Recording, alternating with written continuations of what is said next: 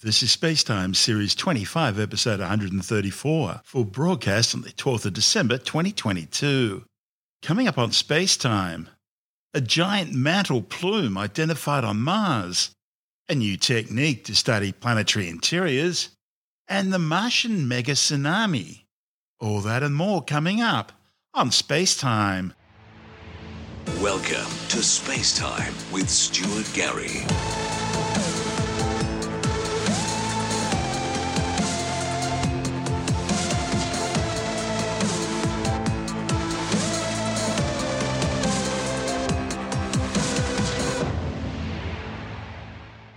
A new study suggests that the Martian core could still be at least partially molten. The findings, reported in the journal Nature Astronomy, are based on the detection of what appears to be a deep mantle plume, that is, a region of liquid magma heated by the planet's core and slowly rising towards the surface. Knowing there's an active giant mantle plume beneath the Martian surface raises important questions regarding the planet and how it's evolved over time. You see, the findings contradict the long-held view that Mars, being much smaller than the Earth, has lost most if not all of its internal heat, which caused its once molten core to cool and solidify eons ago. The idea of a solid Martian core explains the lack of a global magnetic field around the red planet. The fields are generated through a geodynamo process. This involves a molten metallic outer core revolving around the solid iron inner core, in the process generating a magnetic field. On Earth, the constant shifting of tectonic plates recycle the planet's surface and make for a dynamic interior. So the absence of such processes on Mars led many scientists to think that it was indeed a dead planet, where not much has happened geologically speaking over the past 3 billion years. Now, scientists have challenged current views of Martian geodynamic evolution with this report on the discovery of what appears to be an active mantle plume pushing the surface upwards and causing earthquakes and volcanic eruptions. Put simply, the findings suggest that the red planet's deceptively quiet surface could be hiding a far more tumultuous interior than previously thought. One of the study's authors, Adrian Broquet from the University of Arizona, says the findings show multiple lines of evidence that reveal the presence of a gigantic active mantle plume on present-day Mars, a plume which is causing earthquakes, faulting, and even volcanic eruptions. A good example of a mantle plume on Earth are the chain of islands which make up Hawaii, formed as the Pacific Plate slowly drifts over a mantle hotspot. But while there's good evidence for mantle plumes being active both on Earth and Venus, this wasn't expected to be the case on the small, supposedly cold world of Mars. Scientists always thought Mars was most active geologically 3 to 4 billion years ago, shortly after it formed. And the prevailing view is that the red planet is essentially geologically dead today.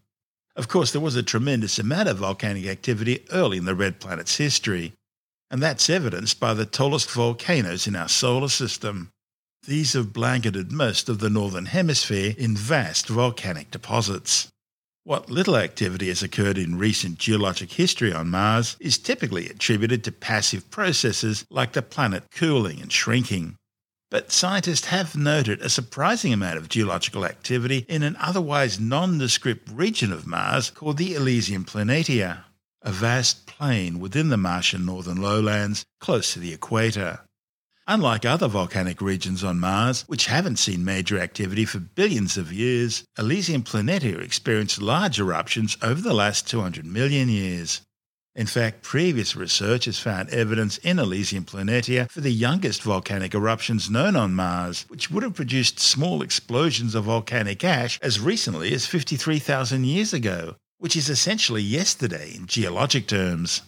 Volcanism at Elysian Planitia originates from the Cerebus Fossae, a young set of fissures that stretch more than 1,000 kilometres across the Martian surface. In fact, recently NASA's Mars InSight lander found that nearly all Martian quakes emanate from this one region.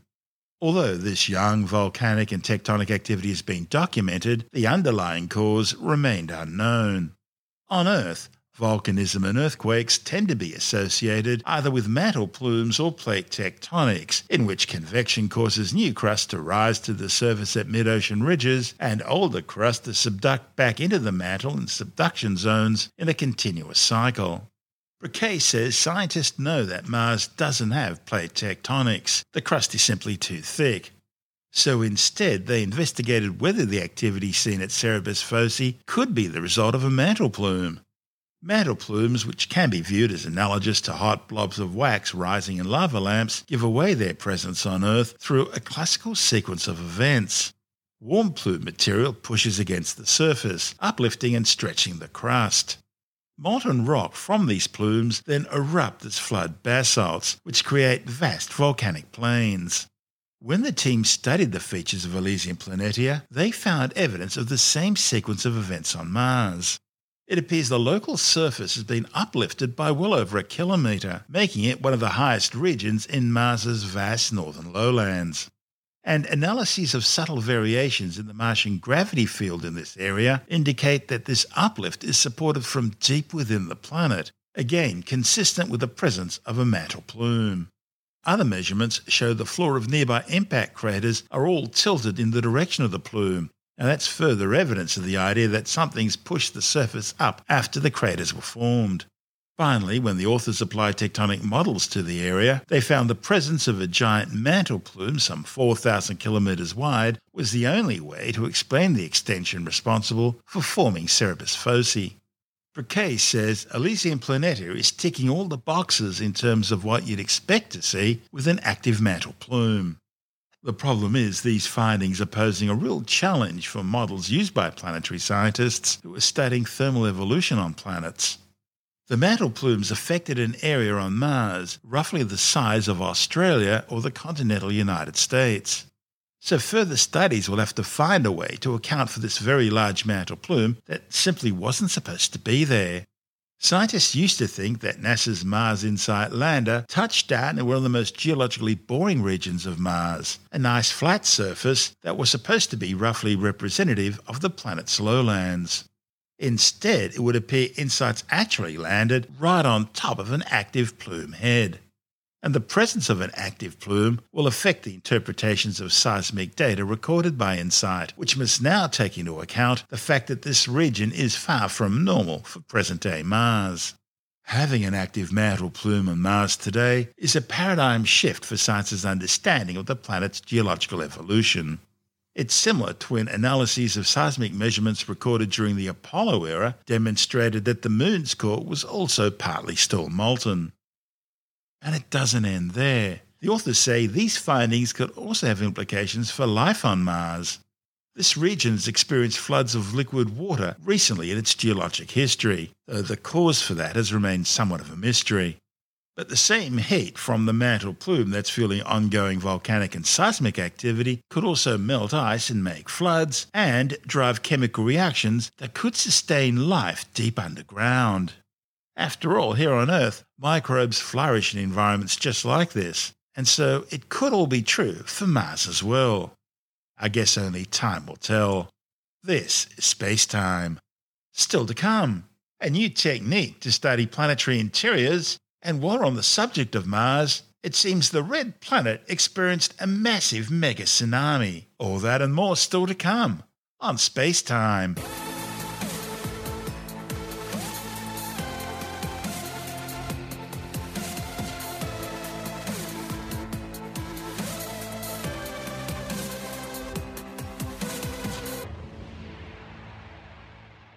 Now, while we're on the subject of Mars, seismologists from the Australian National University have developed a new technique which suggests that the Martian core is some 3,620 kilometres across, somewhat smaller than the Earth's core. This new method, reported in the journal Nature Astronomy, works in the same way as an ultrasound uses sound waves to generate images of a patient's body, and importantly, requires only a single seismometer on a planet's surface in order to work. To test the idea, scientists applied the new technique to seismology readings of the red planet's interior taken by NASA's Mars InSight lander. They were able to scan the entirety of the Mars interior, confirming that the red planet does have a large core at its centre, an hypothesis only confirmed last year. Confirming the existence of a planetary core will help scientists learn more about a planet's past and evolution. It can also help scientists determine at what point in a planet's history its magnetic field formed or ceased to exist. And as we mentioned earlier, the core plays an active role in sustaining a planet's magnetic field.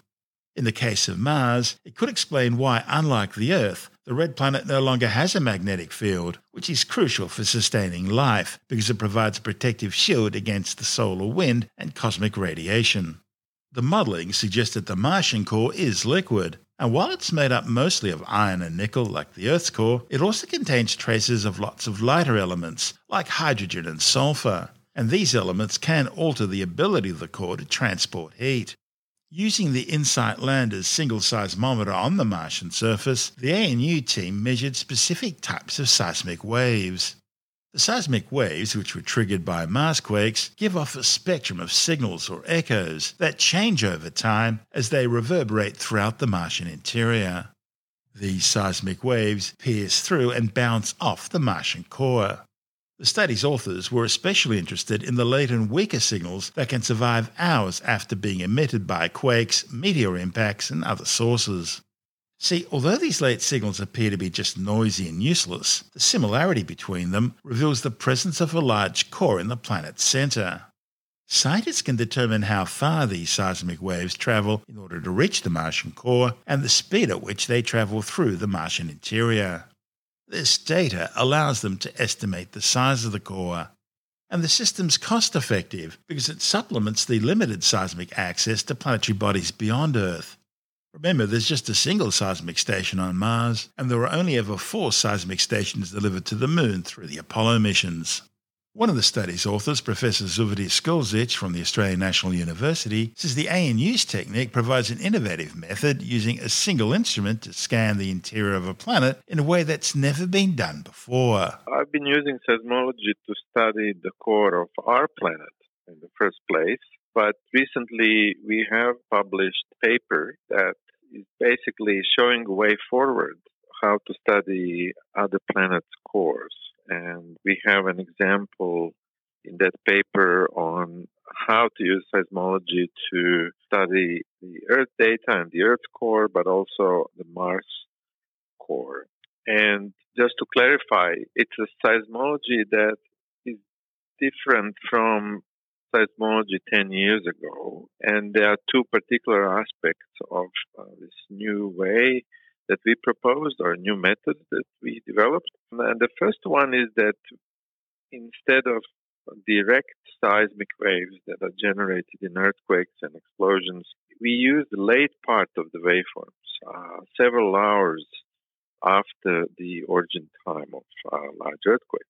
So at the first glance, they don't look useful, right? So they are just tiny wiggles. But instead of looking at the signals, we look at the similarity between these signals. So in mathematics, this is known as cross-correlation. Are these aftershocks or are these reflections of the initial shock waves, the S&P waves? They are basically the so-called coda waves, which are reverberations of what you call the direct P and S waves. Yep. So they basically reverberate many hours after an earthquake happens. And so they're bouncing off different structures, different densities in the planet's interior. Correct. So they bounce off the internal boundaries and heterogeneities. And basically the similarity that we see recorded on a large number of receivers or seismographs is telling us more about the internal structure than what we get from direct waves. So the similarity between these weak signals turns out to be more prominent information than the signals themselves.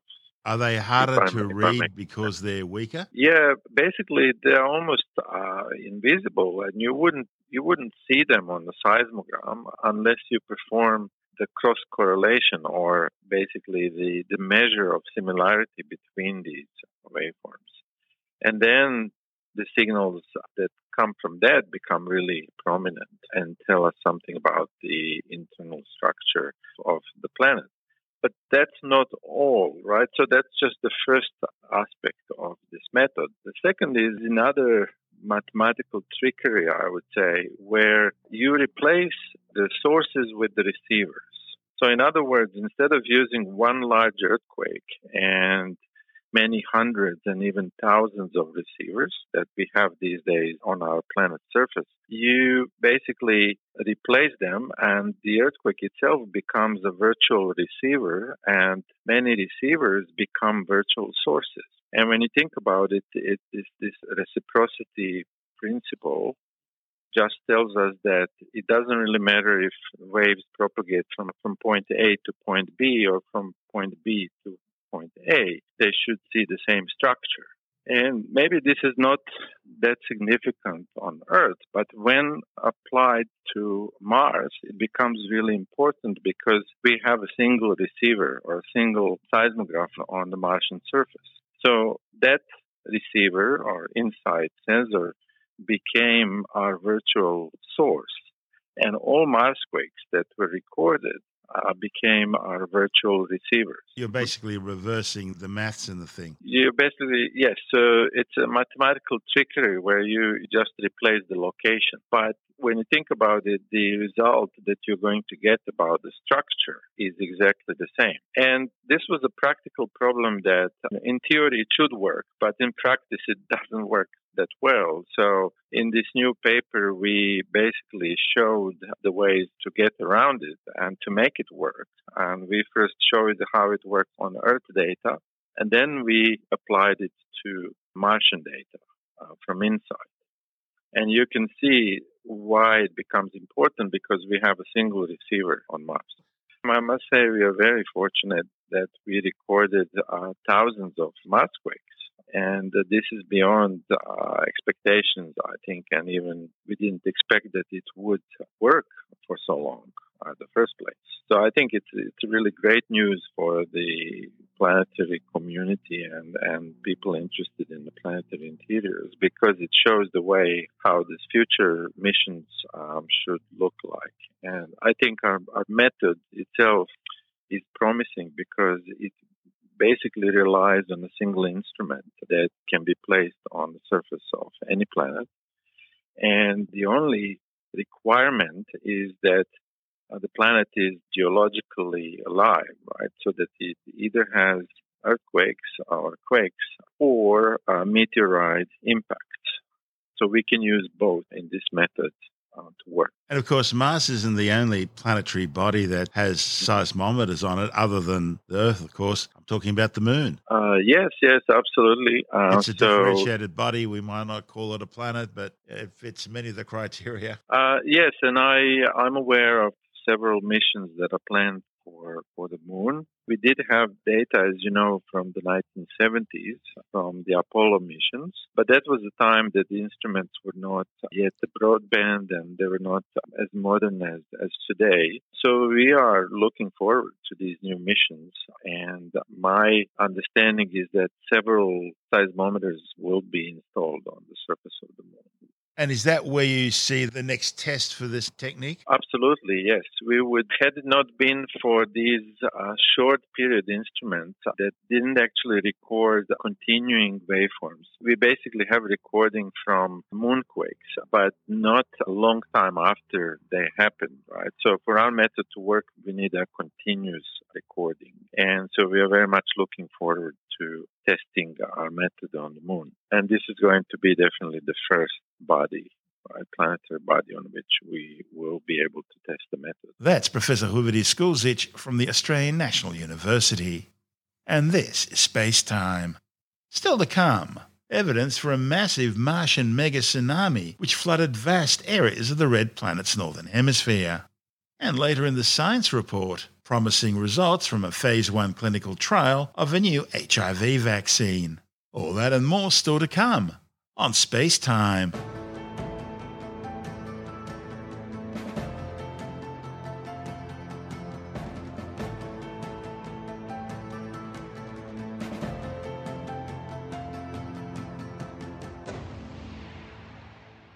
Okay, let's continue with our Mars theme. Scientists believe a Martian mega tsunami which flooded a vast area of the red planet's northern hemisphere billions of years ago, may have been caused by an ancient asteroid collision similar to the Chicxulub impact on Earth. The Chicxulub crater is a massive impact structure across Mexico's Yucatan Peninsula and stretching deep out into the Gulf of Mexico. It's the impact point where a 10-kilometre wide asteroid slammed into the Earth 66 million years ago, triggering one of the planet's greatest mass extinction events, the KT Boundary Event, which wiped out some 75% of all life on Earth, including all the non-avian dinosaurs. Now, a new study published in the journal Scientific Reports has provided evidence suggesting a similar-sized impact event occurred on Mars 3.4 billion years ago. Previous research had already proposed the idea of an asteroid or comet impact hitting the ocean in what is now the Martian northern lowlands may have caused a mega tsunami around 3.4 billion years ago. However, prior to this study, the location of the resulting impact crater was unclear. Now, Alexis Rodriguez and colleagues analysed maps of the Martian surface created by combining images from previous missions to the planet and identified an impact crater that could well have caused the mega tsunami. The crater, which they've named Foal, has a diameter of around 110 kilometres and is located within an area of the northern lowlands which previous studies have suggested may well have been covered by an ocean, the impact point being around 120 metres below Martian sea level. The authors suggest that Foal may have been formed 3.4 billion years ago based on its position above and below rocks previously dated to this time period. They simulated asteroid and comet collisions with this region in order to test the type of impact which could have created Foal and whether it could have led to a mega tsunami. The simulations showed that craters similar to Foal would have been caused by either a 9-kilometre wide asteroid encountering strong ground resistance, releasing around 13 million megatons of TNT energy, or a 3-kilometre wide asteroid encountering weak ground resistance, releasing about 500,000 megatons of TNT energy. Now, by comparison, the amount of energy released by Russia's Tsar Bomba, the most powerful nuclear bomb ever tested, was equivalent to approximately 57 megatons of TNT. Both simulated impacts formed craters measuring around 110 kilometres in diameter and generated mega tsunamis that would have reached as far as 1,500 kilometres from the centre of the impact site. Analysis of the mega tsunami caused by a 3-kilometre asteroid impact suggests that the tsunami itself would have measured up to 250 metres tall on land. The authors suggest that the aftermath of the proposed Foal impact may have had similarities to the Chicxulub impact on Earth, which previous research had suggested occurred within a region 200 metres below sea level, generating a crater with a temporary diameter of 100 kilometres and led to a mega tsunami that was some 200 metres high on land. The debris and firestorms it generated created an impact winter which spread around the planet, destroying life and changing the world forever. This is Space Time.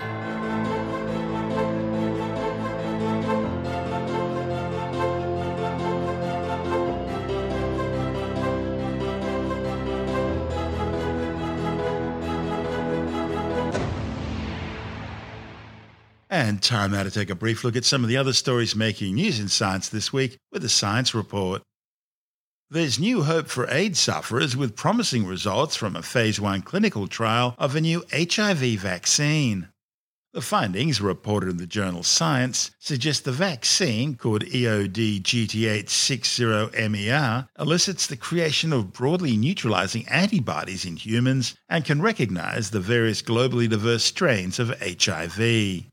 Antibodies are immune system proteins that help fight infections, and broadly neutralizing antibodies are known to neutralize many genetic variants of HIV, but have been difficult to elicit by vaccination.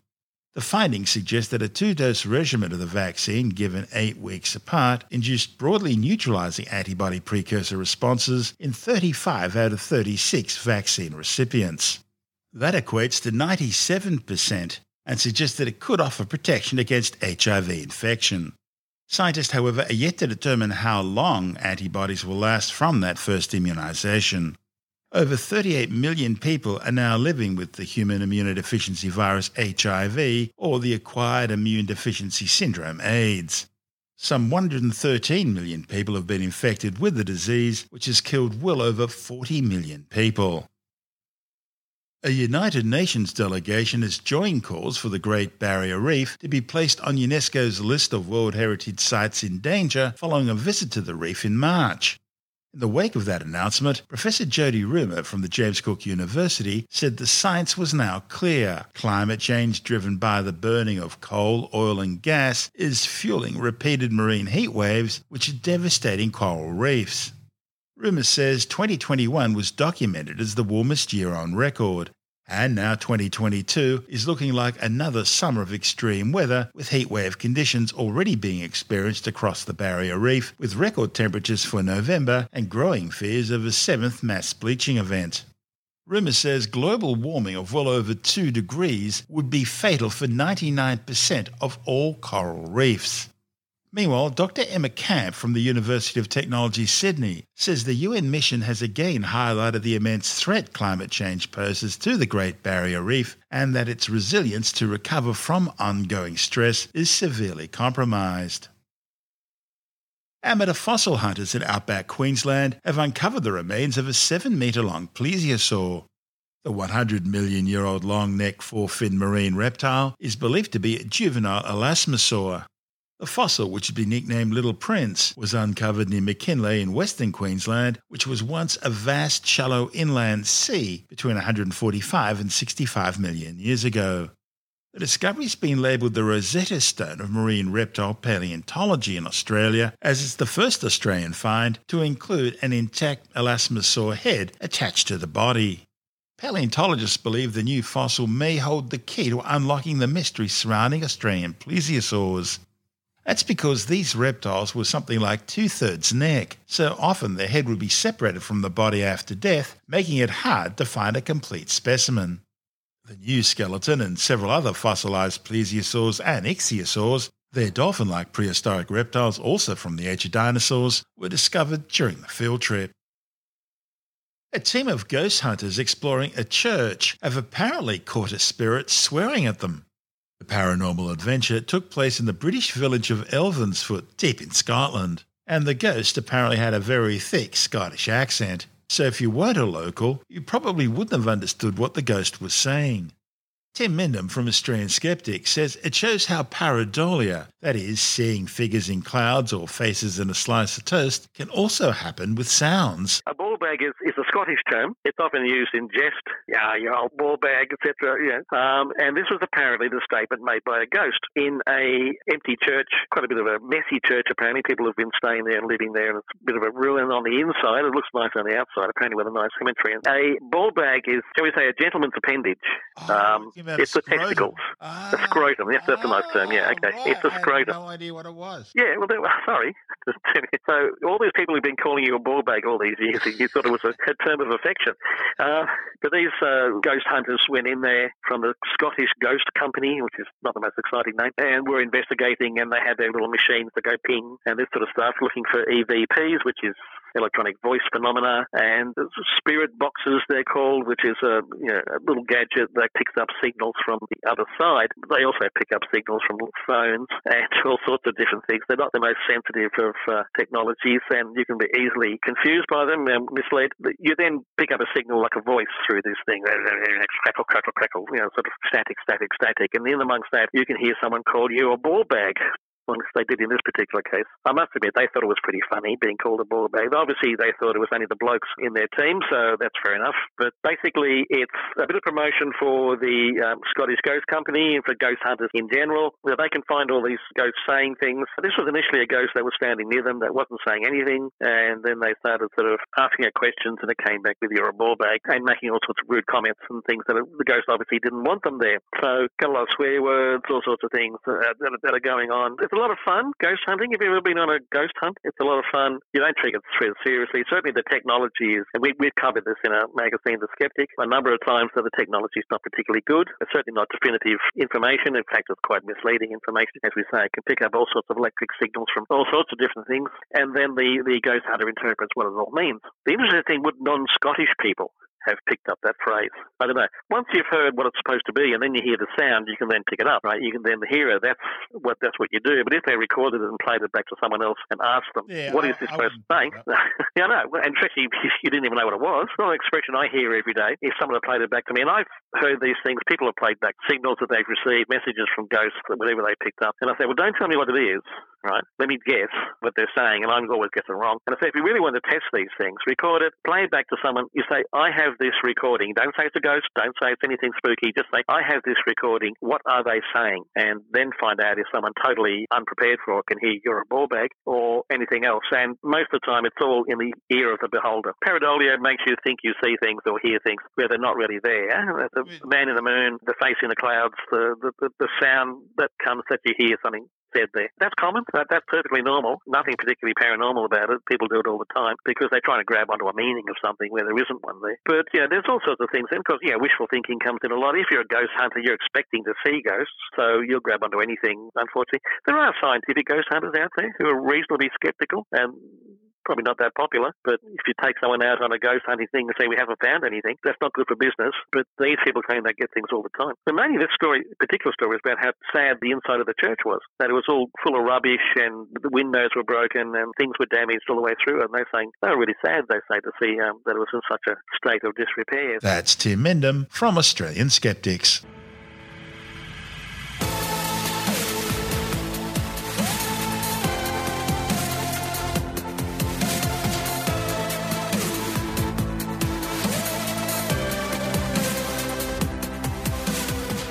That's the show for now. Spacetime is available every Monday, Wednesday and Friday through Apple Podcasts, iTunes, Stitcher, Google Podcast, Pocket Casts, Spotify, Acast, Amazon Music, Bytes.com, SoundCloud, YouTube, your favourite podcast download provider, and from spacetimewithstuartgary.com. Spacetime's also broadcast through the National Science Foundation on Science Zone Radio and on both iHeartRadio and TuneIn Radio. And you can help to support our show by visiting the Spacetime store for a range of promotional merchandising goodies, or by becoming a Spacetime patron, which gives you access to triple-episode commercial-free versions of the show, as well as lots of bonus audio content which doesn't go to air, access to our exclusive Facebook group, and other rewards. Just go to spacetimewithstuartgary.com for full details. And if you want more space time, please check out our blog, where you'll find all the stuff we couldn't fit in the show, as well as heaps of images, news stories, loads of videos, and things on the web I find interesting or amusing. Just go to spacetimewithstuartgary.tumblr.com. That's all one word, and that's Tumblr without the E. You can also follow us through @StuartGary on Twitter, @SpaceTimeWithStuartGary on Instagram, through our Spacetime YouTube channel. And on Facebook, just go to facebook.com/Spacetime with Stuart Gary. And Spacetime is brought to you in collaboration with Australian Sky and Telescope magazine, your window on the universe. You've been listening to Spacetime with Stuart Gary. This has been another quality podcast production from Bytes.com.